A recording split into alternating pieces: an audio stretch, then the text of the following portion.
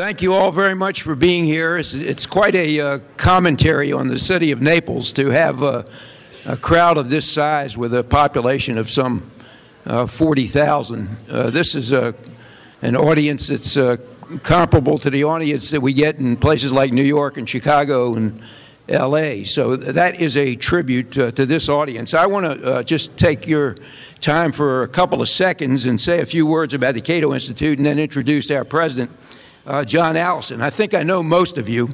For those I don't know, I'm Bob Levy. I live here in Naples, and I chair the board at the Cato Institute. Cato has been instrumental in promoting libertarian ideas such as Social Security privatization, the right to bear arms, marriage equality, fundamental tax reform, downsizing government, property rights, drug legalization, school choice, non-interventionist foreign policy, free trade, immigration reform, and term limits. We vigorously oppose infringements on civil liberties, as well as Obamacare, bailouts, Dodd-Frank, campaign finance restrictions, government control of the Internet, most of the global warming initiatives, and as you're going to hear today, the abuse of presidential power. You'll note that we stay away from the abortion issue, which can be a tricky issue for libertarians. My personal view, for what it's worth, is the byproduct of my traditional Jewish upbringing. Jews believe that the fetus isn't viable until it graduates from medical school.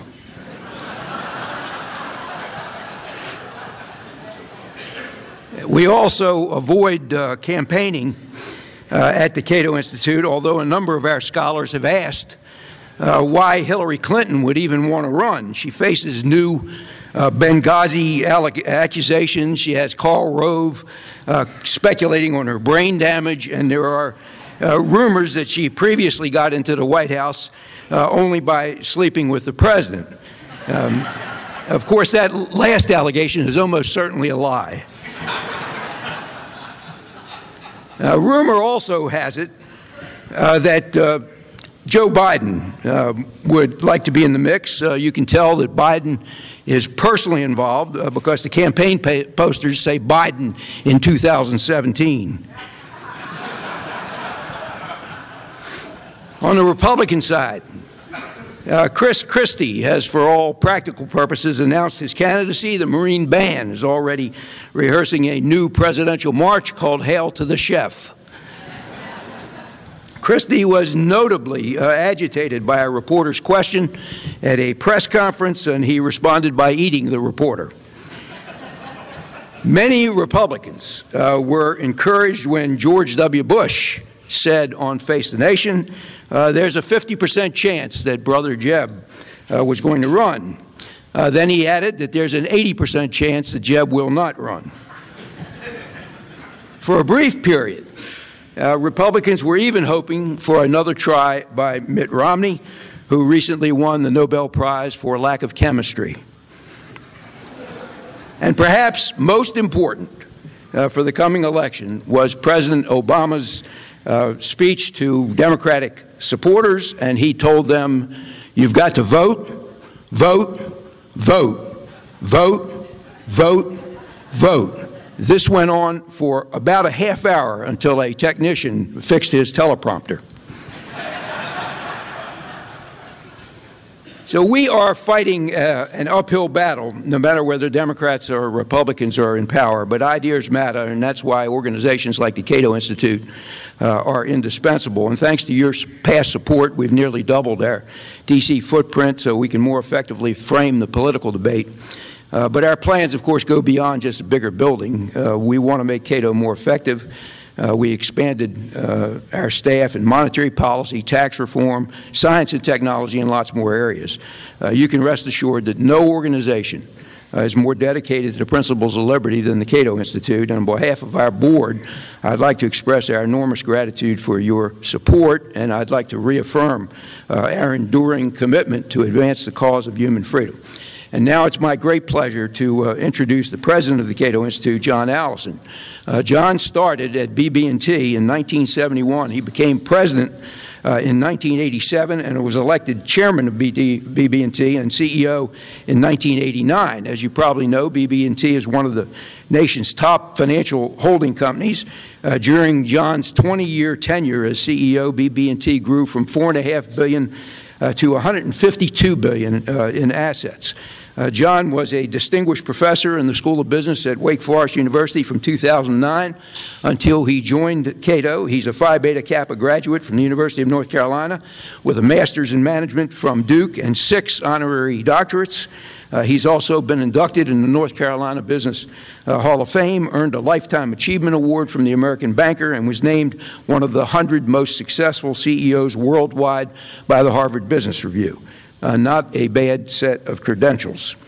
John serves on 5 university-affiliated boards, and he's a frequent speaker at public policy events. His best-selling book from McGraw-Hill, The Financial Crisis and the Free Market Cure, is a must-read, and his just-released follow-up, The Leadership Crisis and the Free Market Cure, is getting rave reviews. So please extend a warm welcome to the president of the Cato Institute, John Allison.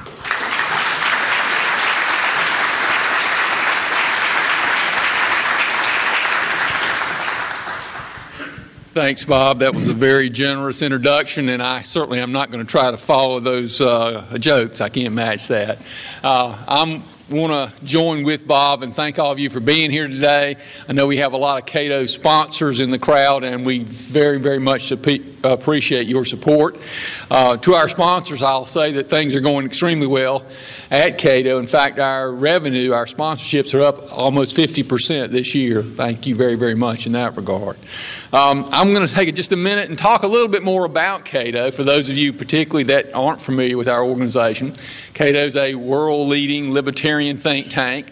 Our mission is to create a free and prosperous society based on the principles of individual liberty, free markets, limited government, and peace.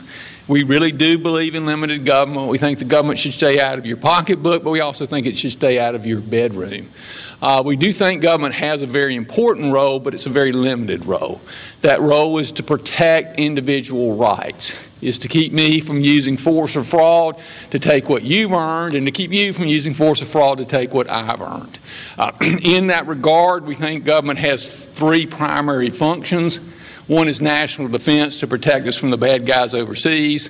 Secondly, we need police to protect us from our unhealthy neighbors. And finally, we need an effective court system to settle disputes so we don't have to resort to violence ourselves. In our world, 95% of the regulations would not exist, and courts would work more effectively and more efficiently than they do today.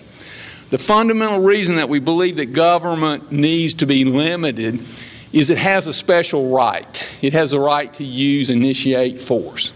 You know, Walmart can beg you to come and buy their products, but they can't make you come.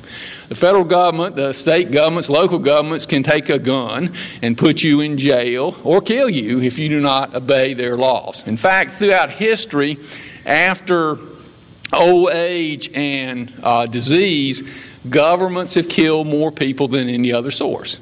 Governments have killed hundreds of millions of people. Government is a very dangerous entity, therefore it needs to be limited and controlled. In order to accomplish this mission, we do a lot of different things, and over the last year, give you some thoughts on our results. We published over 800 op-eds in all major newspapers in America. We published 1,300 blog posts. We had 1,400 major media hits on television and radio. We directly educated about 1,000 students. We indirectly educated through our scholars, talking through the Students for Liberty and the American the Students for a Free Society, and through people like the Federal Association, tens of thousands of students, and then our online outreach to students and young people impacted over 100,000 students. We've had some great successes. I look at revenue, production, and outcome, if being from a business perspective, and on the outcome side it's a little subjective, but we got a list of interesting accomplishments. Our Constitutional Studies group, which has been fighting to restore the Constitution now for 35 years, filed amicus briefs in 11 cases that made it to the Supreme Court, and we won 10 times. The session before that, we filed 18 cases that made it to the Supreme Court, and we won 15 times. We have the best one-loss record of any organization in America in recent times after a long struggle to try to help restore the Constitution. Our scholar, Michael Cannon, is the leading author of the concepts that have taken Obamacare back to the Supreme Court, where we think we have a reasonable chance of winning this time in the Supreme Court, which will make a radical difference in the Obamacare implementation strategy. We've been very active trying to defend your right to privacy against the NSA and the IRS. Our scholar that's going to talk today, Dan Mitchell, has been very active for years in Congress, mostly with Republicans, but somewhat with Democrats, arguing for lower government spending. And it will surprise you, but government spending, at least growth rate, has slowed pretty radically in the last several years, and we played an important role in that debate. We just published a book called The Tyranny of Silence by Fleming Rose, who was the editor of the original cartoon magazine that created so much commotion, all in the context of defending what we think is a pillar of Western civilization, and that is freedom of speech. And we're very proud to have published that book recently, and he will be appearing at one of our upcoming events we're having in a couple of weeks. So we've been very active in terms of impact and efforts. Underlying our policy work is what I think is a very important philosophical premise that we have at Cato. We view ourselves as the modern defenders of the classical liberal ideas that made America successful: life, liberty, and the pursuit of happiness. Each individual's fundamental moral right to their own life. Each individual's moral right to the pursuit of their personal happiness. Each individual's moral right to the product of their labor.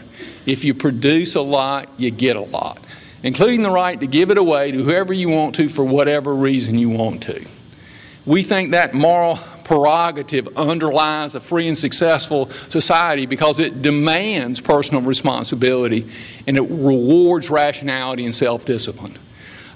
We are primarily advocates of liberty. That's what libertarians are about.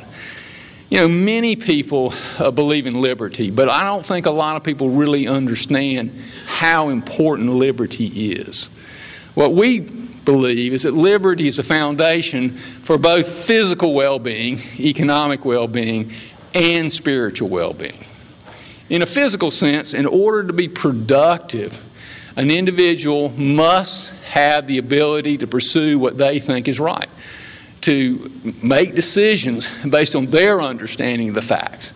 If somebody makes you act like 2 + 2 is 5, you literally cannot think. And lots of government rules and regulations make people act like 2 + 2 is 5.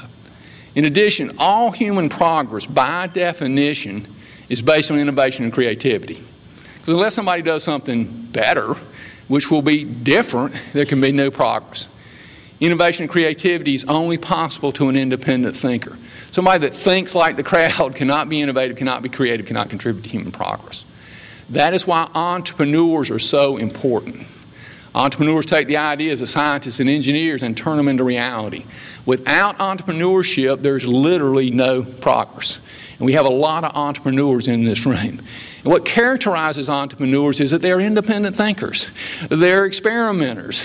They're searching for a different worldview.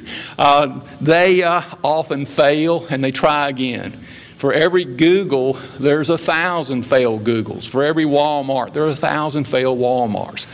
Entrepreneurship is a lot about experimentation, people thinking different than the crowd, thinking for themselves. And you have to be able to be free to do that.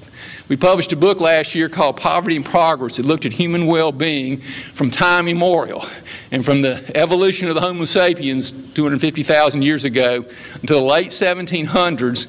human life expectancy basically remained the same. Quality of life may improve, but people weren't living any longer.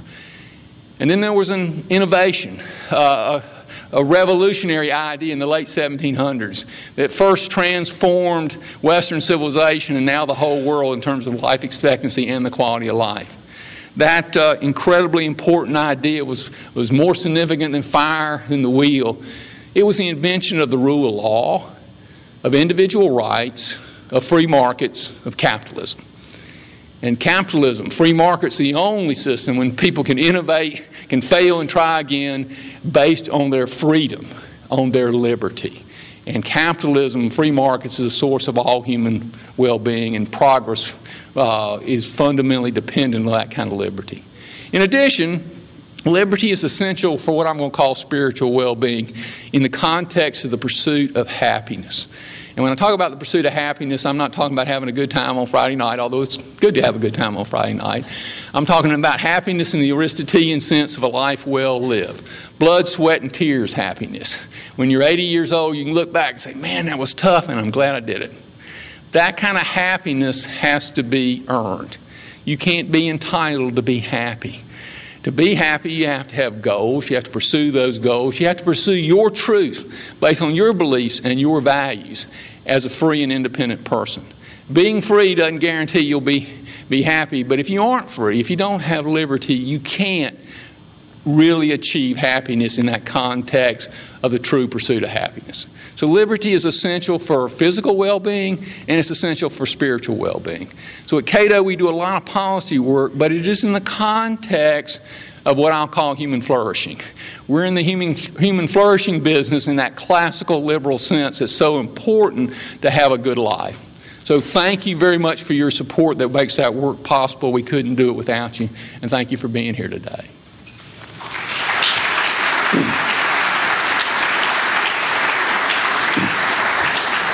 It is my pleasure now to introduce Gene Healy. Gene is a vice president of the Cato Institute. His research interests includes executive power and the role of the presidency, as well as federalism and over-criminalization.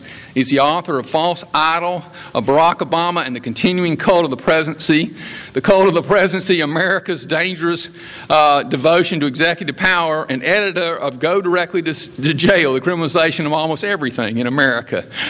Gene has appeared on PBS, NPR.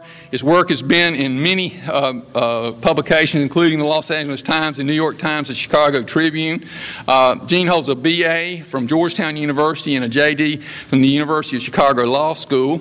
The title of his presentation is The Forever War President, Obama's Dangerous War Powers Legacy. It's my real pleasure to introduce Gene Healy. Gene.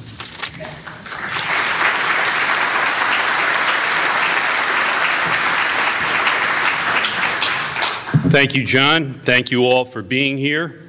At lunch, you're going to hear from Tucker Carlson on the subject of His Highness, the unconstitutional world of Barack Obama. For the next few minutes, though, I'm going to focus down on one particular feature of the president's unconstitutional legacy. And to start with, let me take you back to those giddy days when capital H hope was in the air and the coronation was imminent. On October 30th, 2008, at a packed Rockstar campaign rally in Columbia, Missouri, Barack Obama told the swooning, adoring crowd that, quote, "We are 5 days away from fundamentally transforming the United States of America." So don't say he didn't warn you. I'm sure I don't have to tell this audience that when a new president comes to Washington talking about bending the arc of history and fundamentally transforming the country, you should, in the words of the old horror movie trailer, be afraid, be very afraid. 6 years in, I think it's not too early to talk legacy, and the fact is that Obama has been a transformational president. But the most transformational aspect of his legacy is something liberals didn't hope for, something conservatives didn't worry about nearly enough, and something that nobody, maybe least of all the president himself, really quite expected. Remember, this was the president who was going to turn the page on the Bush era. He was going to be very different than 43, who used to go around saying things like, I'm a war president, and I'm the decider, and I decide what is best.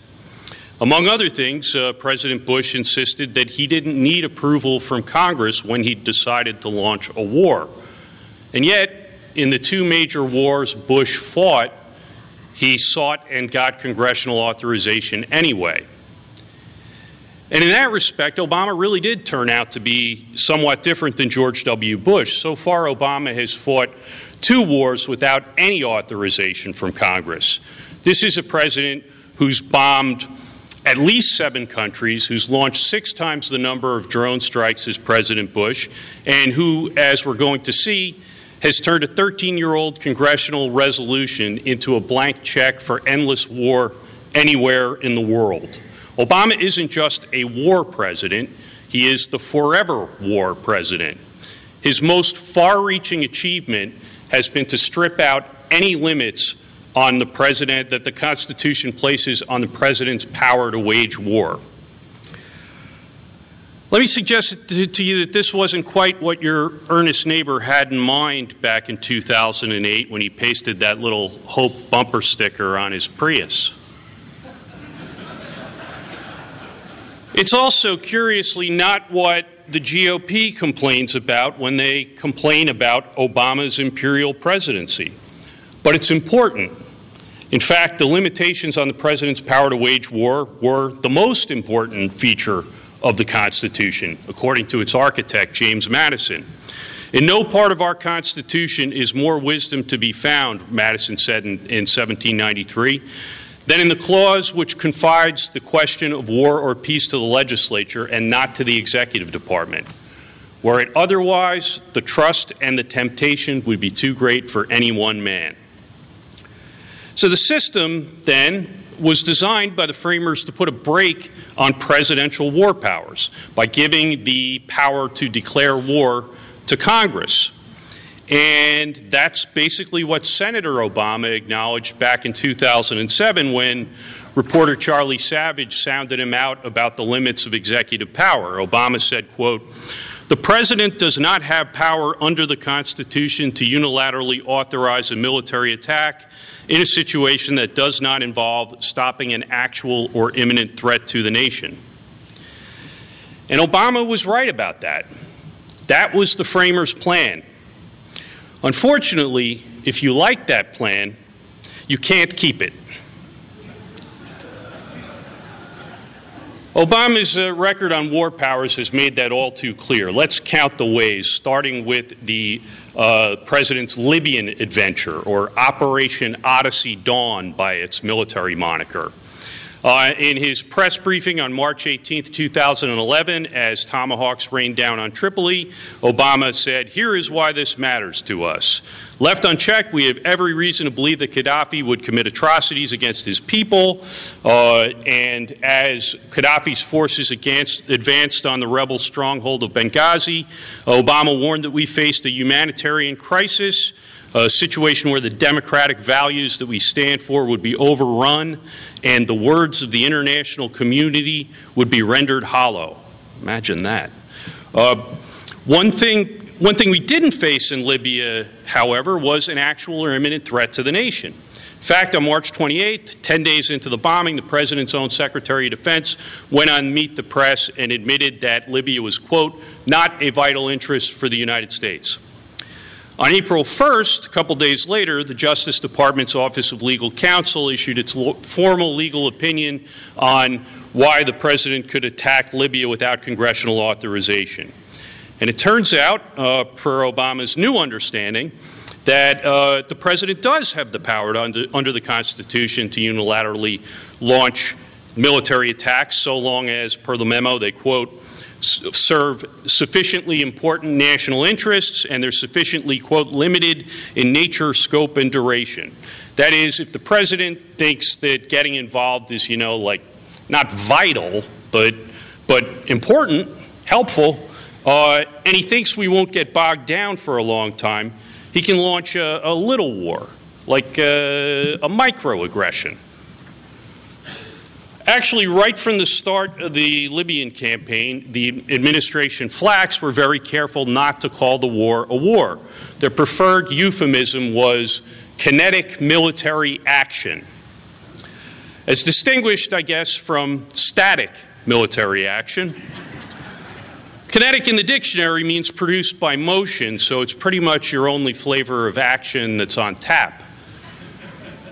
It's a redundancy. This is something like saying free gift, true fact, famous celebrity, or deja vu all over again.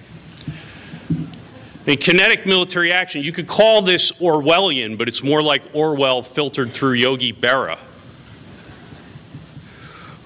Anyhow, an important argument, part of DOJ's argument in the April Fool's Day memo was that the president said Libya would be over in days, not weeks, so it was A-OK, constitutionally speaking. Actually, it took 7 months, and as the war dragged on, the administration faced another legal problem. The War Powers Resolution, passed in 1973 over Richard Nixon's veto, requires the president to terminate U.S. forces' engagement in hostilities after 60 days unless Congress has specifically authorized the intervention. And as the 60-day clock ran out, this time the president's own Justice Department wouldn't back him up. They had been willing to say in their original memo that hitting a country with over 1,500 airstrikes a month didn't rise to the level of a war for constitutional purposes, but so kind of a tough ask to get them to write another opinion saying that it didn't even count as hostilities. I mean, you have to have principles in government.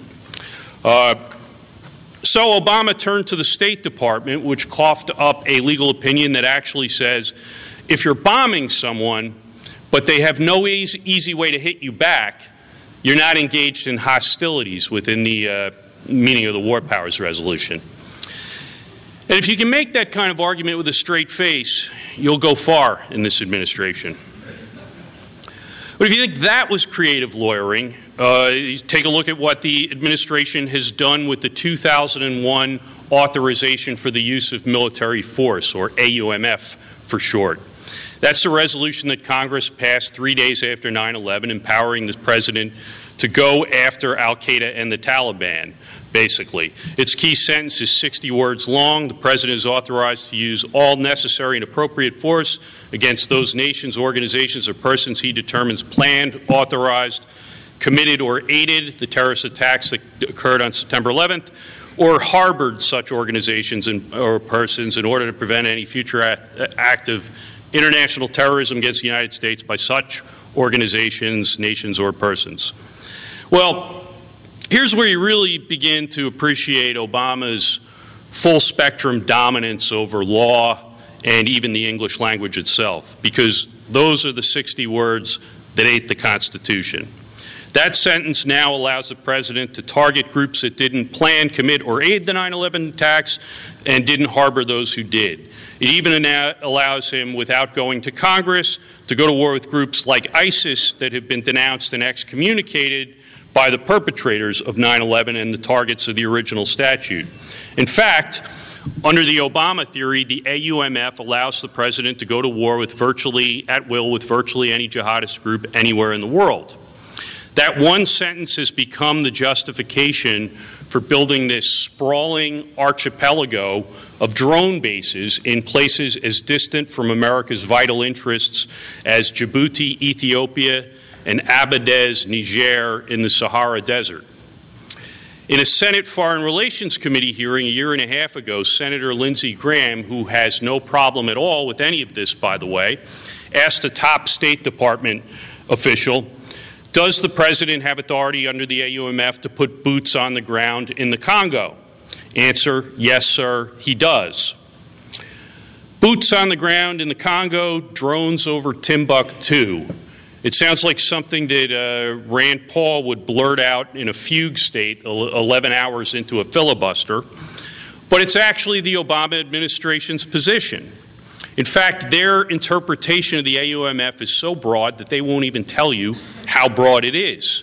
Obama's legal team has fought very hard to conceal from the public Justice Department memoranda containing not sources and methods, but the actual legal arguments for why it thinks it has the authority to put American citizens on a kill list. In Freedom of Information Act litigation on that very point, the administration argued in court that, quote, the very fact of the existence or non-existence of such documents is itself classified. He could tell you, but then he'd have to kill you. I said at the outset that Obama has bombed at least 7 countries, and that phrasing was deliberate. Last year, when the fact-checking organization PolitiFact tried to get an exact number, they couldn't. There are 7 confirmed, but it might be 8. It looks like he bombed the Philippines in 2012. We can't be sure. We can't be sure because in the most transparent administration in history, who we're at war with is classified. The Obama administration has repeatedly refused to publicly identify the groups that they claim the power to target. At another Senate Foreign Relations Committee hearing in May last year, the Pentagon's general counsel told Senator Bob Corker that, quote, the groups that we've not identified as groups we are currently operating against and the intelligence and applications of the standards under the AUMF is not something we are prepared to discuss in an open session. Translation, in the administration's view, Congress shouldn't publicly debate where and with whom we go to war, and the rest of us are on a need-to-know basis, and we don't need to know. This Saturday, it will be 6 months since President Obama launched our latest war in the Middle East. It turned out to be easier to start the war than it was to come up with a name for it. For the first 3 months, it just went by the placeholder operations in Iraq and Syria. Wall Street Journal actually started running a Twitter campaign, #OperationName. Finally, the Pentagon, sometime I think in October, settled on a handle that they'd initially rejected as, quote, kind of blah. It's Operation Inherent Resolve. But as a friend of mine wisecracked, it might be better with the 1-letter change to Operation Inherent Revolve. Now, to be fair, Obama is hardly the first president to wage war without congressional authorization. But it ought to tell us something that, just like with hurricanes, we're running out of cool names for wars the presidents launch. The presidential wars we grew up with, things like Grenada, Panama, even Kosovo, these are comparatively short and sharp, geographically limited, time-bound departures from a baseline of peace. That's no longer the case. We've gone permanently kinetic. Obama has transformed America, all right.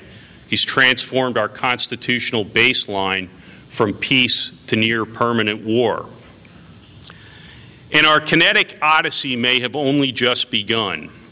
Obama administration officials admit there's no clear end in sight to the war on terror. The Pentagon says it will go on for, quote, at least 10 to 20 years more. It's possible then that the AUMF will serve as the basis for Chelsea Clinton's kill list in 2033. And you might wonder how, 30 years on, the powers the AUMF granted could manage to outlive everyone who planned, aided, or committed the 9/11 attacks or harbored those who did. And you may ask yourself whether it's even constitutionally possible for one Congress in 2001 to delegate the war powers of all Congresses to come, but asking those kind of questions is the sure sign of an uncooperative attitude. The droning will continue until morale improves. Luckily, we've got Congress, led by men like John Boehner, who recently gave a Braveheart-style press conference denouncing the president for acting like a king. We will not stand idly by as this president undermines the rule of law and places lives at risk, he said. The House will, in fact, act. Oh boy, it's profiles and courage time. Yeah, actually, he was talking about the president's plan to unilaterally defer deportation for illegal immigrants. The House is going to do something about that, they say. Boehner is also suing the president for not implementing Obamacare mandates fast enough. But when it comes to President Obama's latest illegal war, Boehner's in no particular hurry. I expect we'll have hearings on that, he said recently, and that we will, in fact, have a debate and vote on it. The timing yet to be determined. Lately, Boehner's taken a whining that the president hasn't given him the first draft of the new AUMF, so it's like he expects Congress to do all the paperwork itself. I'm sorry, establishment conservatism is enough to drive me nuts. Look, there are important rule of law issues with Obamacare waivers and immigration waivers. Boehner is not wrong about that. There are genuine abuses of presidential power with recess appointments, the IRS scandal, and I don't know, maybe even Benghazi. But it would be nice if at some point during Fox's wall-to-wall Benghazi coverage, even once somebody paused for reflection to ask, hey, how did we end up there in the first place? Oh, that's right, through an illegal war in a country that wasn't a vital interest of the United States and that's now even more of a basket case and terrorist cesspool than it was before we started bombing it. And if Boehner and the GOP leadership are going to bang on about presidential lawlessness, it would be nice if they gave a moment's notice to the most flagrant and dangerous and imperial aspects of that lawlessness, like the president's argument that 7 months of regime change bombing isn't a war, it isn't even hostilities, like his argument that 3 days after 9/11, Congress delegated its war powers in perpetuity, one Congress, one vote, one time, and that the president now has the power to conceal from the people and the people's representatives basic democratic questions like who we're at war with. It would be nice if Congress did their job. Because Madison was right. The power to decide the question of war or peace is the most important responsibility they've got. And since war and government growth have moved in lockstep throughout American history, it's among the most important checks that the Constitution places on things that conservatives are supposed to care about. War is the health of the state, and it's also the lifeblood of the imperial presidency. War, Madison said, is the true nurse of executive aggrandizement. In war, the public treasures are to be unlocked, and it is the executive hand which is to dispense them, the executive patronage under which they are to be enjoyed.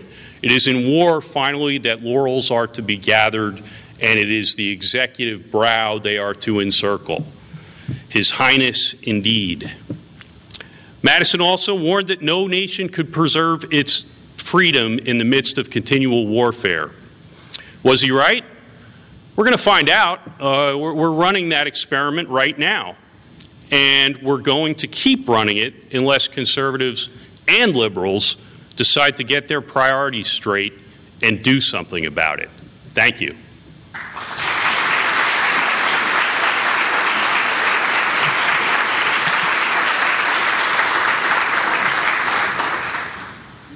I think we maybe have time for a couple questions.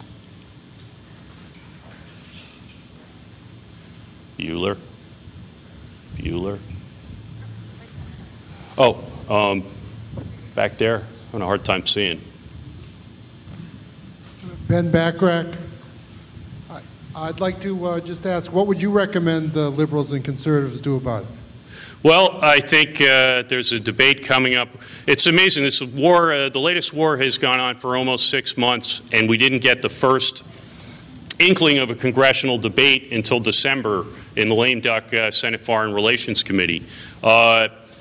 Supposedly, we are going to have a vote on an AUMF for the war against ISIS.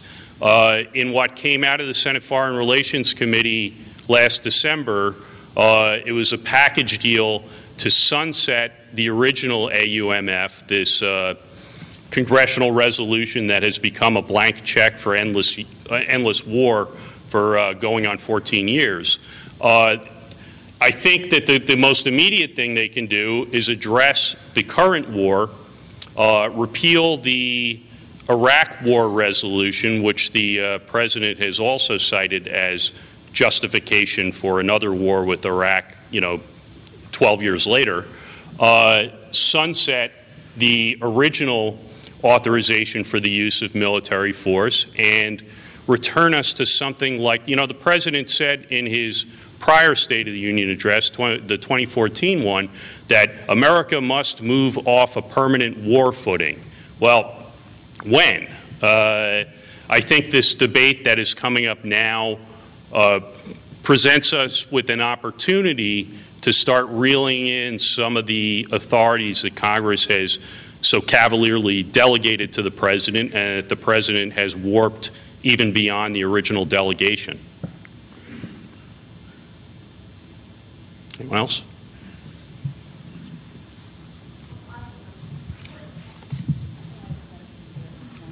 Thank you.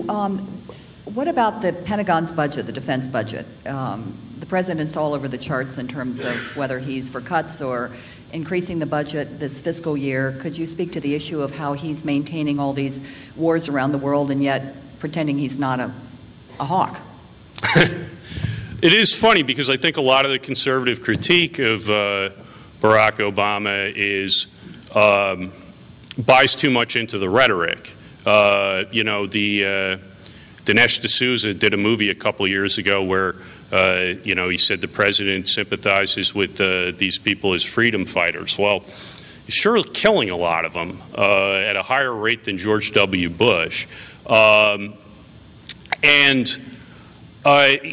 think he is at least as much of a war president as Bush was, in some cases in areas where we do actually need to address threats.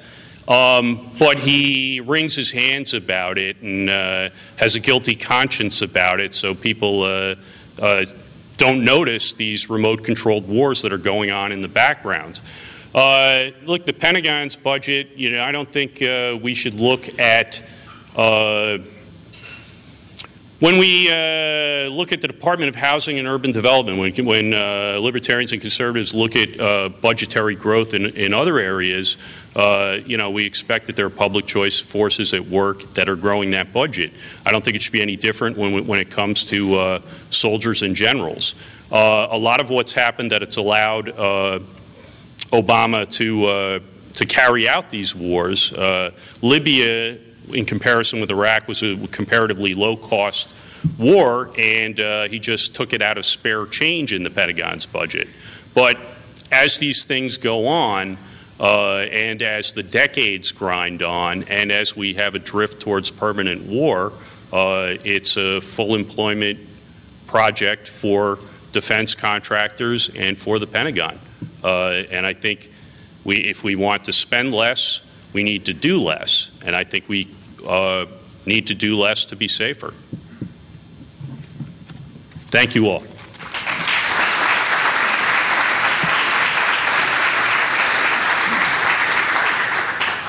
Thanks, Gene. It's now my pleasure to introduce Dan Mitchell. Dan is a senior fellow at Cato and a top expert on tax reform and supply-side tax policy. Dan is a strong advocate of a flat tax and international tax competition.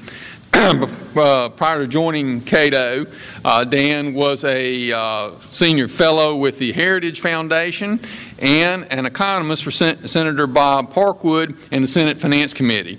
He also served on the 1988 Bush-Quayle transition team and was director of tax and budget policy for Citizens for a Sound Economy. Dan's articles can be found in many publications, the Wall Street Journal, the New York Times, Investors Daily, and the Washington Times. He's also often on radio and television. I'm sure many of you have seen him. He holds a bachelor and master's degrees in economics from the University of Georgia and has a PhD in economics from George Mason University. And I'm very interested in hearing his talk. It's on the impact of the 2014 elections on policy, which is something I'm personally interested in. So, Dan, glad to have you. Thank you. Well, thank you, John. In my presentation, I want you to keep two things in the back of your mind. Trend lines matter, And our goal isn't balancing the budget, it's shrinking the size and scope of the federal government. And of course, I'm doing this in the context of, does the 2014 election matter? Well, in the short run, no, not at all. Obama can veto and will veto anything that would restrain the growth of government. Not maybe anything. I mean, he did sign the Budget Control Act that gave us the sequester, but it's not like he wanted that. And maybe we'll have some fights like that. But by and large, nothing big is going to happen for the next 2 years. But the election could be meaningful in the long run, assuming that the rhetoric of some of the candidates who won in 2014 is actually backed up by real world actions and behavior. We'll see whether that happens. And sometimes these guys do get corrupted over time. The class of 1994 started out very good. But by the time we got to the Bush years, a lot of those guys who ran saying Washington was a cesspool, they eventually decided it was a hot tub. So maybe they start out believing in smaller government, but then they sort of get used to the way Washington operates, and they sort of get co-opted. It's sort of, any Star Trek fans, the Borg, they get absorbed into the collective mentality of D.C. So when I'm looking at what might happen as a result of the 2014 elections, I'm really making a political guess. Do these guys actually believe in less government? And will there be a president in 2017 and beyond who will enable them all to behave in ways that will give us some progress? And remember, I have a very modest definition of progress. Remember I said trend lines matter? If government is growing at 2% a year, and private GDP in nominal terms is growing 3 or 4% a year, that's progress. Now, as a libertarian in my fantasy world, I want to dismantle 90% of the federal government overnight. But in the real world of Washington, if we can simply have government grow slower than the private sector, good things are going to happen. Now, first, let me give the bad news. If we don't do anything, really, really awful things are going to happen. We're going to turn into Greece. It's all a question of demographics and entitlements. And so if we don't do anything, if we just let things fester, we're going to have a crisis.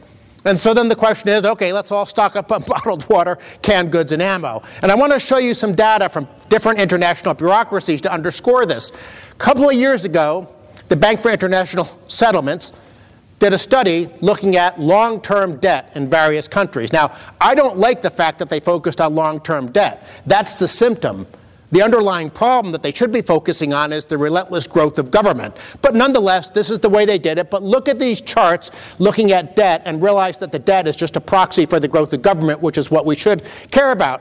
And this is what the Bank for International Settlements projected for the U.S. between 2011, when the study came out, and 2040, which isn't that far away. The red line is the baseline. If we do nothing, you're going to see 450% of GDP. That's the debt level. Now, Greece got in trouble at 115% of GDP. Now, I suspect we could go a lot higher than Greece because we're sort of the world's reserve currency. Japan's at 200% of GDP, and they haven't collapsed yet. So I don't know where the tipping point is, but nonetheless, that chart should worry us. Here's a chart from the Organization for Economic Cooperation and Development. No one's going to be able to read it from out there, but understand that the higher the bar is for a country, that's bad, because it's a measure of how much fiscal change you have to undertake simply to stabilize your debt levels by the year 2030, which, by the way, that's only 15 years from now. You don't want to be on the far right side of the graph because those are where the bars are very high. Greece is on the far right. Japan's right next to it. Portugal's right next to them. Which country is fourth worst? The U.S., worse than France. And this is just a 15-year prognosis. So that should give you an idea of the trouble that we're in. Here's a chart from the IMF. Again, no one's going to be able to read it, and sometimes the people at Cato say, Dan, you've got to have charts people can read. All you need to understand is that on the vertical axis is the growth in government just because of age-related programs. That's the vertical axis. The horizontal axis is the amount of fiscal consolidation you have to undertake. Sort of very similar to that last chart we just saw from the OECD.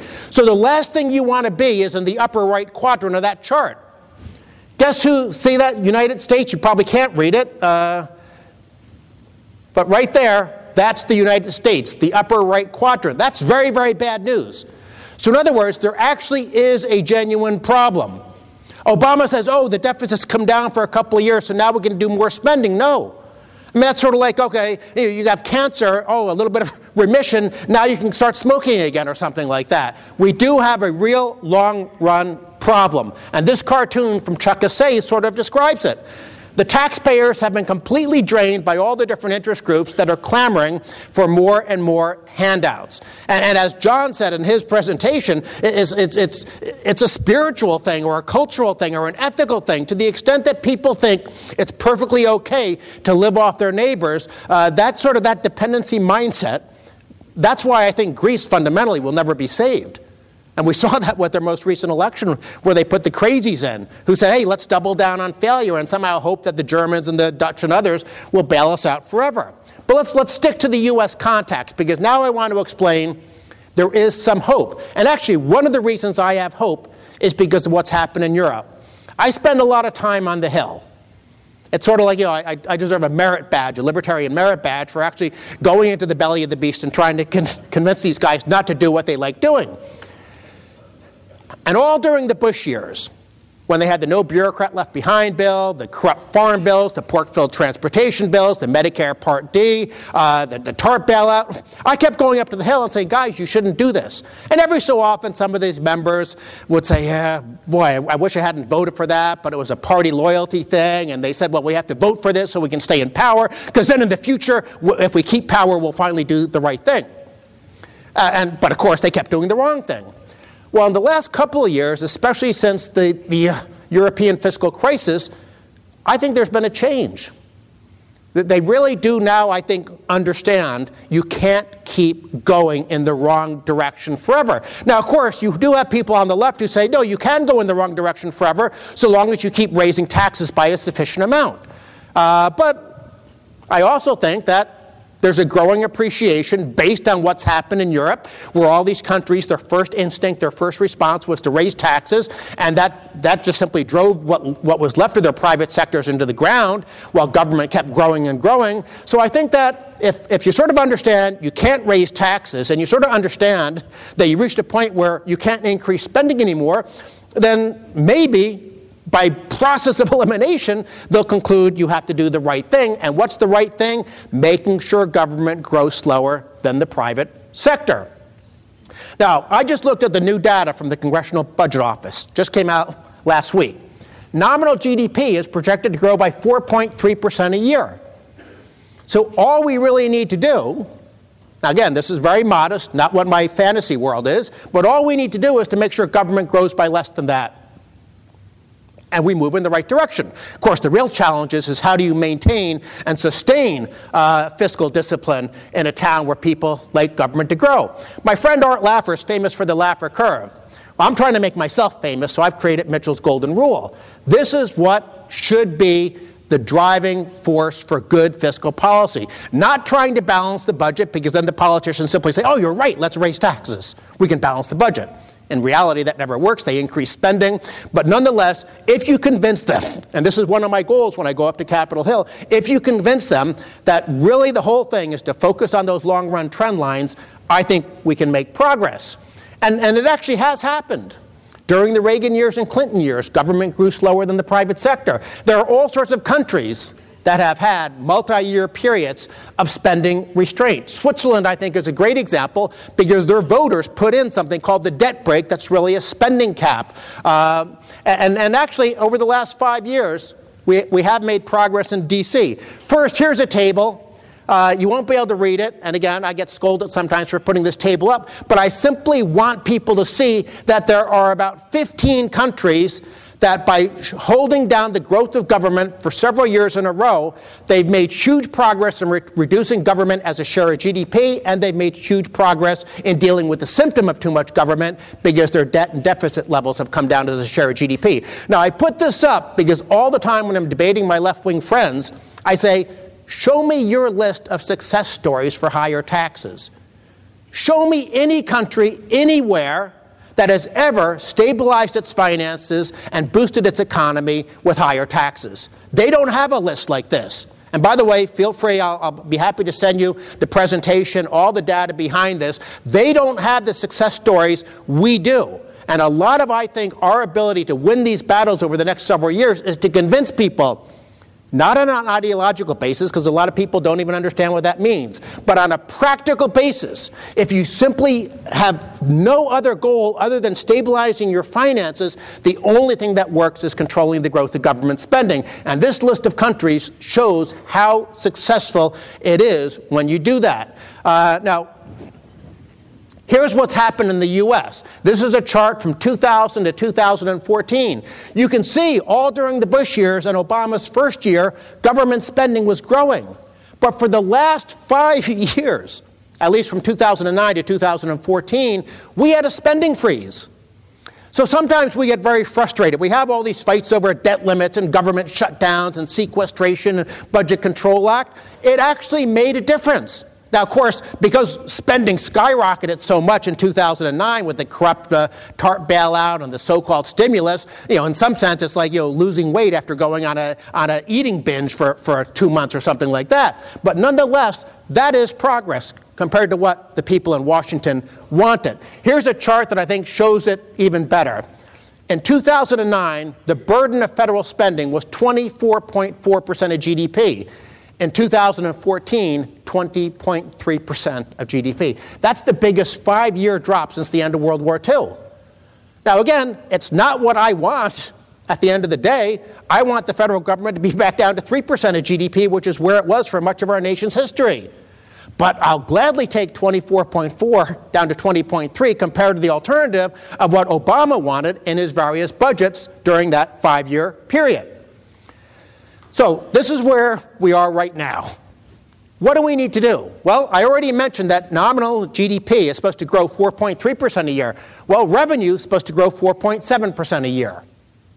So obviously, have government grow slower than either 4.3 or 4.7. If you're focused on balancing the budget, you want government to grow slower than revenue. If you're focusing on shrinking the burden of government spending relative to the private sector, you want government to grow slower than GDP. Well, it turns out that if you simply freeze spending where it is right now, in other words, what we did for those 5 years between 2009 and 2014, if you freeze spending, we balance the budget by 2018.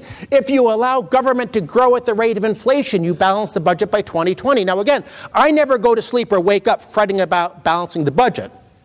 But since a lot of people in Washington do fixate on that, at least as a proxy, it's very important to understand that modest spending restraint gets you there very quickly. This is a chart, again, it's all too many lines, but the purple line that starts at the bottom is the trend line projection for revenue over the next 10 years. And where all those lines come together is where spending is right now. And it simply shows how fast you balance the budget if government grows 0% a year, 1% a year, 2% a year, or 3% a year. In other words, you don't actually have to cut spending. I would like to. But when you have all these politicians in Washington saying, oh, we can't balance the budget without higher taxes because that would require savage and draconian cuts. I would like savage and draconian cuts. But they're using a definition where if spending grows by this much instead of this much, that's a cut. It's sort of like you go to the store, you blow a lot of money, you come back, you tell your spouse, hey, I saved money because I spent $2,000 because stuff was on sale. It otherwise would have cost $4,000. That's literally how they do budgeting in Washington. So whenever you hear politicians saying, oh, you can't balance the budget without savage cuts, no. You actually can balance the budget very simply by simply restraining the growth of government spending. Now, I'm giving you the optimistic scenario about how modest spending restraint can get us in the right direction. There are, of course, those who want government to grow faster. And after that progress we had for 5 years, 2009 to 2014, the bad news is spending's rising 4% this year. Now, that sort of holds us steady because that's about what nominal GDP is growing. So it's not like we're moving rapidly in the wrong direction. But you look at Obama's budget, bad news. He wants government to grow more than twice the rate of inflation over the next 10 years. Here's a chart showing the flat part is what's happened to government over the last 5 years, and then there's what Obama's proposing for the next 10 years. Sort of the express route to becoming Greece. So if we know that progress simply involves restraining the growth of government spending, Well, how do we actually do it? Well, in the long run, you really do need to reform the entitlements, and that's where the work of people like Michael Cannon and Mike Tanner at Cato are so critical. Instead of politicians going for short-run gimmicks like means testing and price controls, the debate now is over fundamental, good structural reform of these entitlement programs, because the healthcare issues are the real problem. Of course, it'd be good to reform Social Security as well, and you can reform Obamacare by basically block granting a lot of the subsidies, which is what they're proposing on Medicaid. So even if we don't win that Supreme Court case, because sometimes the justices don't really care what the law says, even if we don't win that case, it actually is possible to make some progress. Now, here's the thing that gives me some reason for optimism. Politicians normally hate doing the right thing because it involves saying no to interest groups. But for the last 4 years in a row, the House of Representatives has voted for the Ryan budget that contains that genuine entitlement reform. And they did that knowing that they would get demagogued as, oh, you're against old people. Remember the ad that was done showing a Paul Ryan lookalike pushing a grandmother in a wheelchair off a cliff? That's the kind of stuff they dealt with, but they won in 2012 and won in 2014. That was in the House. Now, it's going to be interesting what's going to happen in the Senate. Will they follow suit now that Republicans have control? Will they lash themselves to the mast and commit themselves to genuine entitlement reform? Now, of course, I say entitlement reform. We do have discretionary spending. Many of those things should just be done away with or devolve back to the state and local level. Don't need to spend much time on that. And then, of course, the real challenge is how do you sustain and maintain any kind of fiscal discipline? Because even that long list of countries that I showed where they had multi-year periods of spending restraint, some of them, like Ireland, then went completely off the rails years later, and all the progress they made was undermined. And that's why I think a cap on spending in the long run, sort of what Switzerland did with its so-called debt brake, not a balanced budget amendment, which oftentimes, especially we see this in the States, balanced budget requirements are just an excuse to raise taxes for the politicians. What makes Switzerland's spending cap so critical is that it puts the focus exactly where it should be. Government cannot grow faster than the private sector in Switzerland. This is what's happened to government spending relative to GDP in Switzerland ever since the debt brake, the spending cap, went into effect. So here are the things I want to look at in 2015. This will tell me whether or not my optimism is warranted.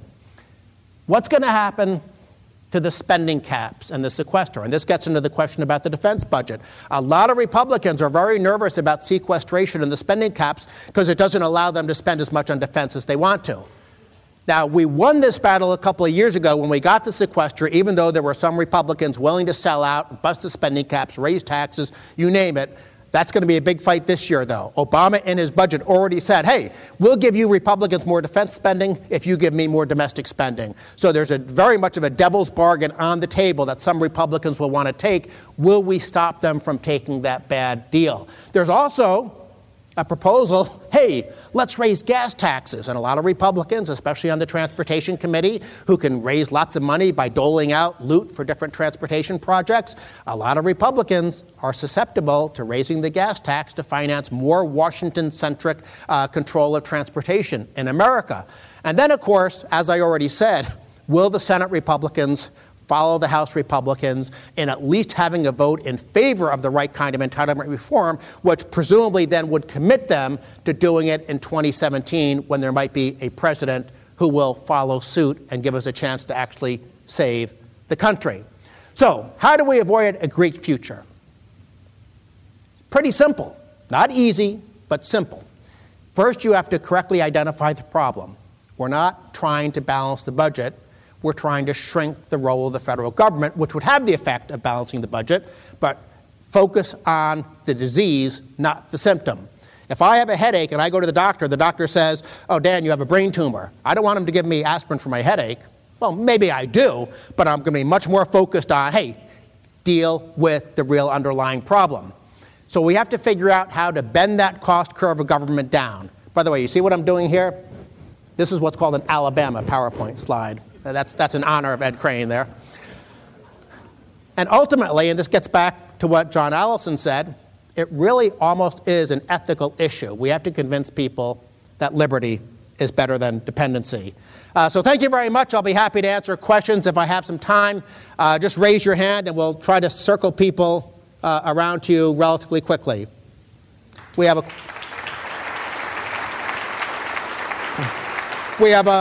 one question over there, and feel free to raise your hand so we can direct people and get as many questions in as possible.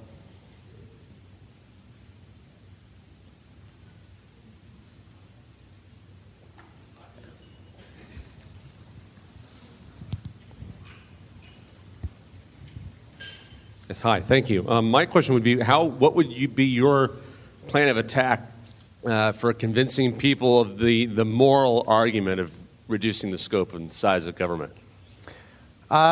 What's the plan of attack for winning this moral argument against big government? I don't know. If I knew that question, I would be implementing it already. When I give speeches and do TV interviews and stuff like that, I do throw in the moral argument, but I'm always sort of showing the practical thing. Here are countries that are following the route of big government that never ends well. So even I mostly focus on the practical arguments because I suspect that's how you reach most people. But always in my speeches, and even when I'm doing sort of the shorter TV interviews and things like that, I do try to make, whether it's making the constitutional point of the vision of our founding fathers of a limited central government, whether it's sort of making the ethical argument that Greece can't be saved because now everyone thinks it's government's job to take care of them, tuck them in at night, wipe the drool off their chin. So I try to throw in the moral argument, but I confess I'm open to suggestions because I think we reach some people that way. We probably reach more people with the practical arguments, but at the end of the day, I don't think the practical arguments get us where we need to be permanently. So the moral argument's there. I'm just not smart enough to figure out how to do it. And then it looks like someone a little bit farther up. Alex Peterson of Peterson Family Law. Thank you for taking my question. What interplay does the monetary policy and the Federal Reserve's procedures have with these suggestions for resolution? Well, obviously, monetary policy is huge, and you have all these countries all around the world doing their various versions of QE. And what you really need is to have George Selgin and some of our monetary people here who could wax poetic at great length about all these issues. I've done my best over the years to stay away from monetary policy. To the extent that I have commented on it, I simply made the point that all the QE in the world is like pushing on a string. If you have fundamental problems of government consuming too much of a nation's economic output and tax rates that are so high that you're penalizing people from being productive and a regulatory burden that is just weighing down entrepreneurs in the private sector, no amount of easy money is going to solve the problem.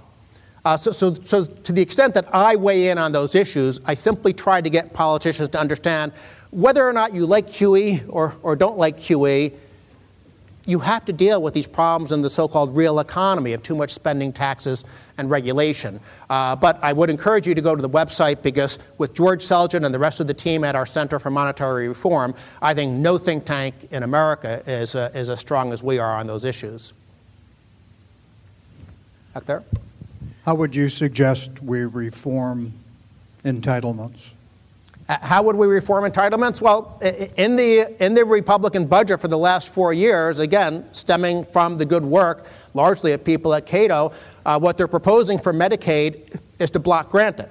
Basically, give it back to the states, just like we did with welfare reform in the 1990s, then cap the outlays, and basically say, okay, states, deal with it.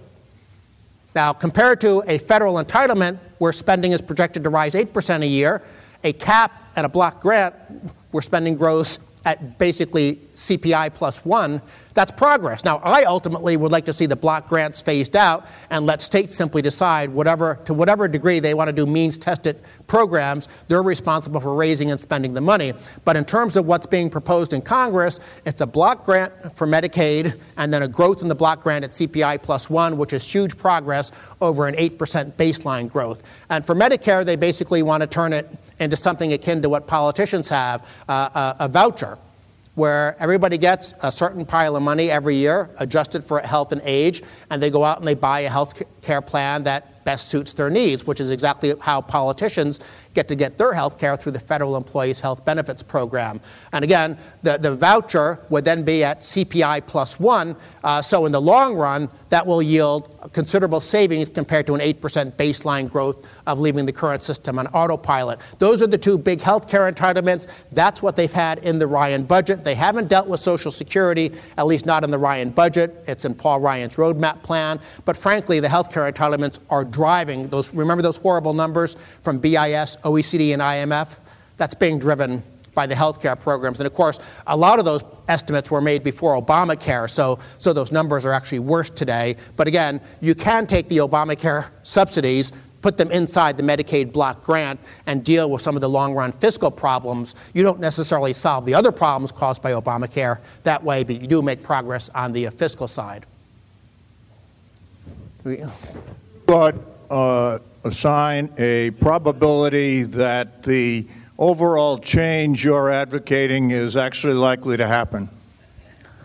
How likely is it that will actually solve our problems, and how likely is it we need to buy land in the Appalachians and stock up on ammo?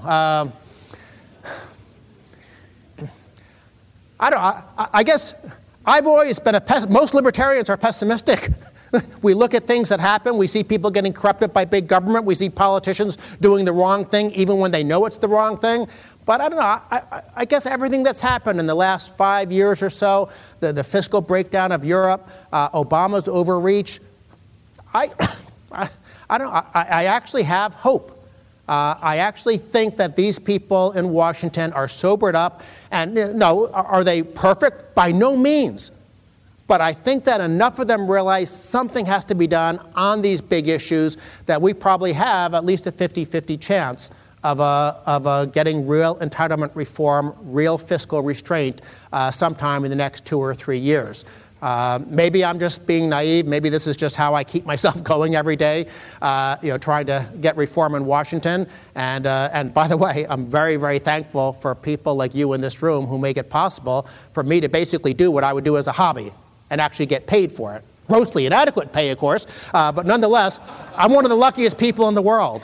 I get to fight for liberty on a daily basis, and I actually do think we can win. And I guess that's my note that I have to stop now. Thank you very much.